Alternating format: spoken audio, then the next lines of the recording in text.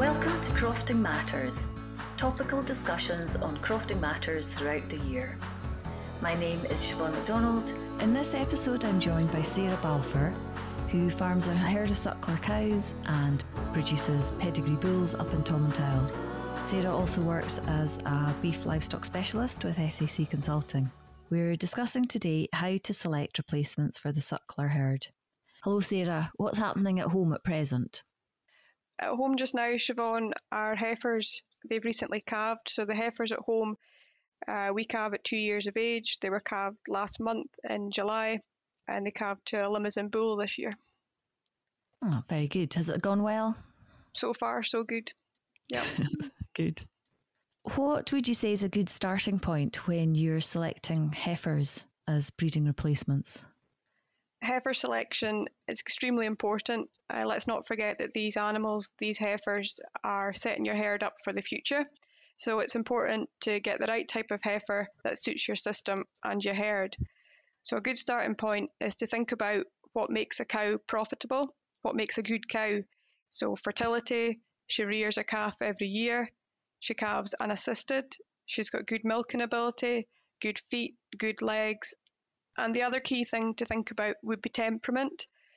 Research has shown that flighty cows actually wean lighter calves, but from a safety point of view, on many farms and crofts, there's a lot of lone working. You know, it's better for management and handling if these cows have a quiet, docile temperament. Yeah, and I guess if you've got cows on your common grazing as well, mixing with other cows and then other folk are coming in to help handle them, you want quieter animals for sure. When you're selecting heifers, what are you looking for? What should you do to pinpoint which ones are best? You should always think about the dam, so think about the cow. Is she a good milky cow? And you want really to aim to keep heifers from the best cows and the top performing cows in the herd. Always select your heifer replacements with maternal characteristics in mind, such as milk and fertility is key. Thinking about fertility, heifers born out of the cows that have been calved in the first 3 weeks of the calving period, they're likely to have increased fertility.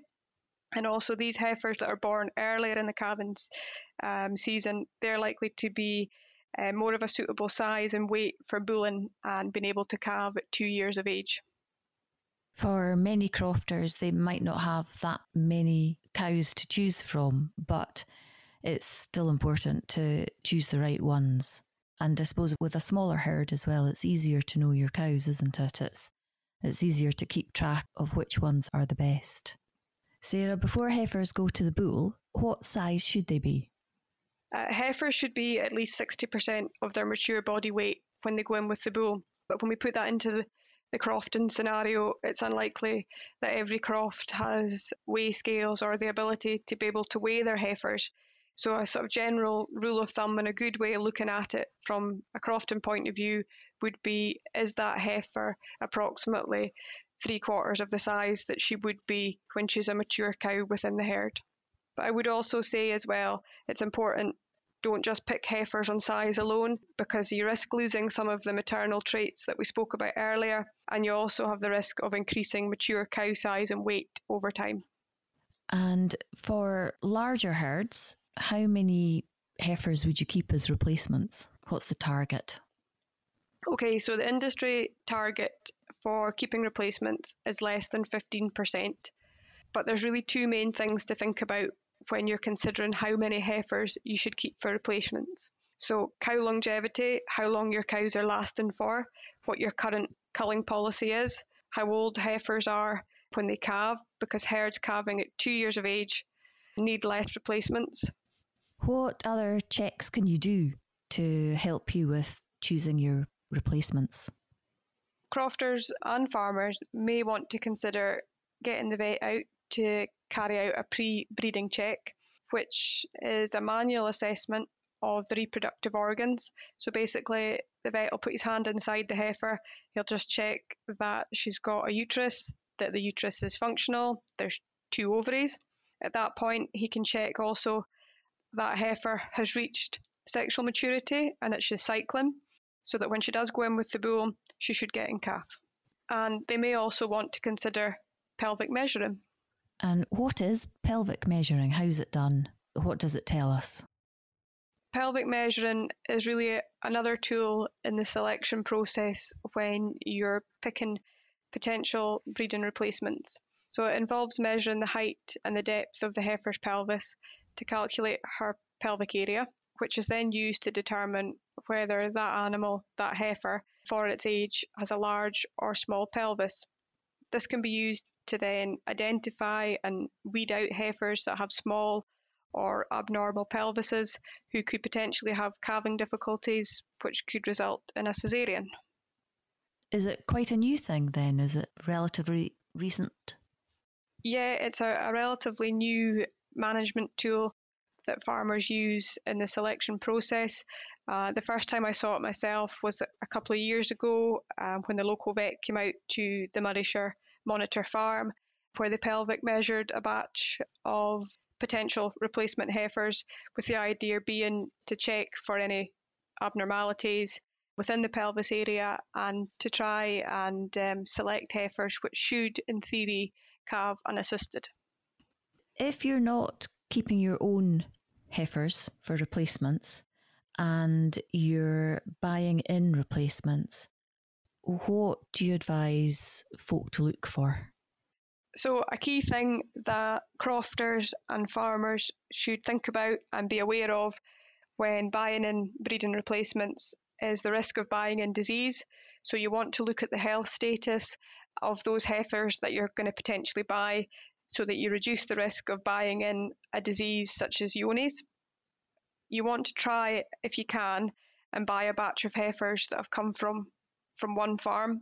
If you can, try and build a relationship with another farmer who sells heifers so that you can pick from his first draw heifers, because there is always a risk if you go to the mart on a sale day, for example, just an ordinary store cattle sale, and you see one or two nice heifers or heifers that you think you'd like to breed from, they could potentially be that farmer's second or third draw heifers.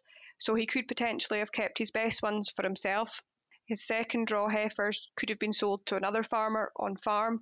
So those heifers that you see coming round the ring that you quite like the look of could be what we call the third draw heifers, and they may not necessarily be what you're looking for. Yeah, health status would be a key thing to consider and think about when you're buying in heifers.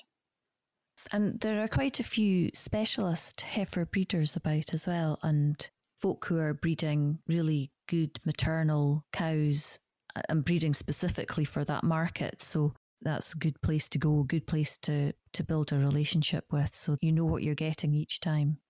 That's right. And I would say if you do need to buy in replacements, then definitely go to a breeding sale. So a sale that is marketing potential breeding heifers, whether it's bulling heifers or in-calf heifers. And they tend to have the better health status. They may have been tested free of diseases such as Johne's and IBR, lepto. So the risk of buying in disease or buying in something you don't necessarily want from the store ring, you've avoided that. And Sarah, what are the advantages of calving at 2 or 2.5 or 3? What should you aim for and why? So for farmers and crofters that calve their heifers at 2 years of age, there's a number of advantages to doing so. Heifers calved at 2 years of age are generally more productive over their lifetime, as they've produced one more calf for their time in the herd versus a heifer who's calved at 3 years of age. You should need less heifers to be kept for replacements.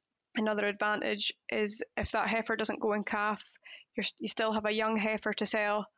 And most importantly for me and for our system at home, if the heifer loses a calf at birth, she can be finished and sold off the farm under 30 months of age.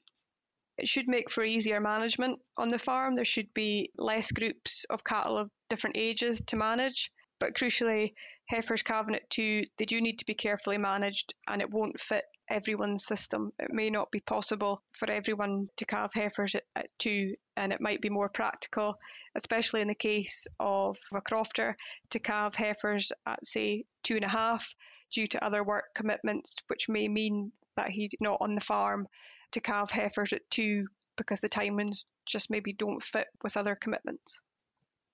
Also, trying to get a heifer to the right body weight to calve at too is going to be quite tricky in some places. I suppose it'll depend on the breed of cow as well, but if you're on rougher ground and you're having to buy in quite a lot of concentrate feed, the economics don't stack up and it becomes much more difficult to attain that. So then you're aiming for 3 years old, aren't you? Yeah, no, that's right, Siobhan. And again, it goes back to what we were saying at the start, that you should select your heifers based on the type of cow that suits your system and the type of cow that works for your system and your management practices. And the same principles for sheep? What would you say for choosing your ewe replacements? So yeah, if you work along the same lines, the same principles when thinking about selecting yow lambs for breeding, you need to consider lamb weight, but again, don't just select on size alone, because you might end up moving away from maternal characteristics. But I would say key things to think about when picking your ewe lambs are: don't keep female replacements from the ewes that are persistently lame, have prolapsed or are poor mothers. And really, record keeping is key for making the right breeding decisions. What are your top 3 considerations in choosing replacement heifers? What would you do at home? For me and for us at home, when we're selecting heifers, most importantly, is the mother, is the dam. Was she a good cow? Has she always been a good breeding cow? Is she a good milky cow? And, does she breed the right type of calf that we want in our system? And most importantly, does she calve unassisted? For anyone, when they're thinking of heifer selection and selecting their breeding replacements, it really is important to think about what suits your system and what's the right type of cow for you, because what works for you won't necessarily work for your neighbour or for someone else. Well, thank you very much, Sarah. Thanks for all your expertise. For anybody who wants to know more, we've also got some video diaries from Scottish farmers who are all selecting different breeds, and they're calving at either 2 or 2.5 or 3. And you can find those videos on YouTube under Scotland's Farm Advisory Service. Thanks for joining us for this episode of Crofting Matters. If you enjoyed the podcast, please like, follow and subscribe to our show. Leave us a review to let us know how we're doing. And if you'd like to get in touch, you can find our contact details in the show notes below. If you enjoyed listening to Crofting Matters, you may enjoy some of our other podcasts, such as Stock Talk, a monthly panel show featuring timely advice and expertise on managing your livestock. Come back next month for more Crofting Matters. The Farm Advisory Service Podcast. Audio advice on livestock, crops and soils, environment, rural business and more. Brought to you in association with the Scottish Government.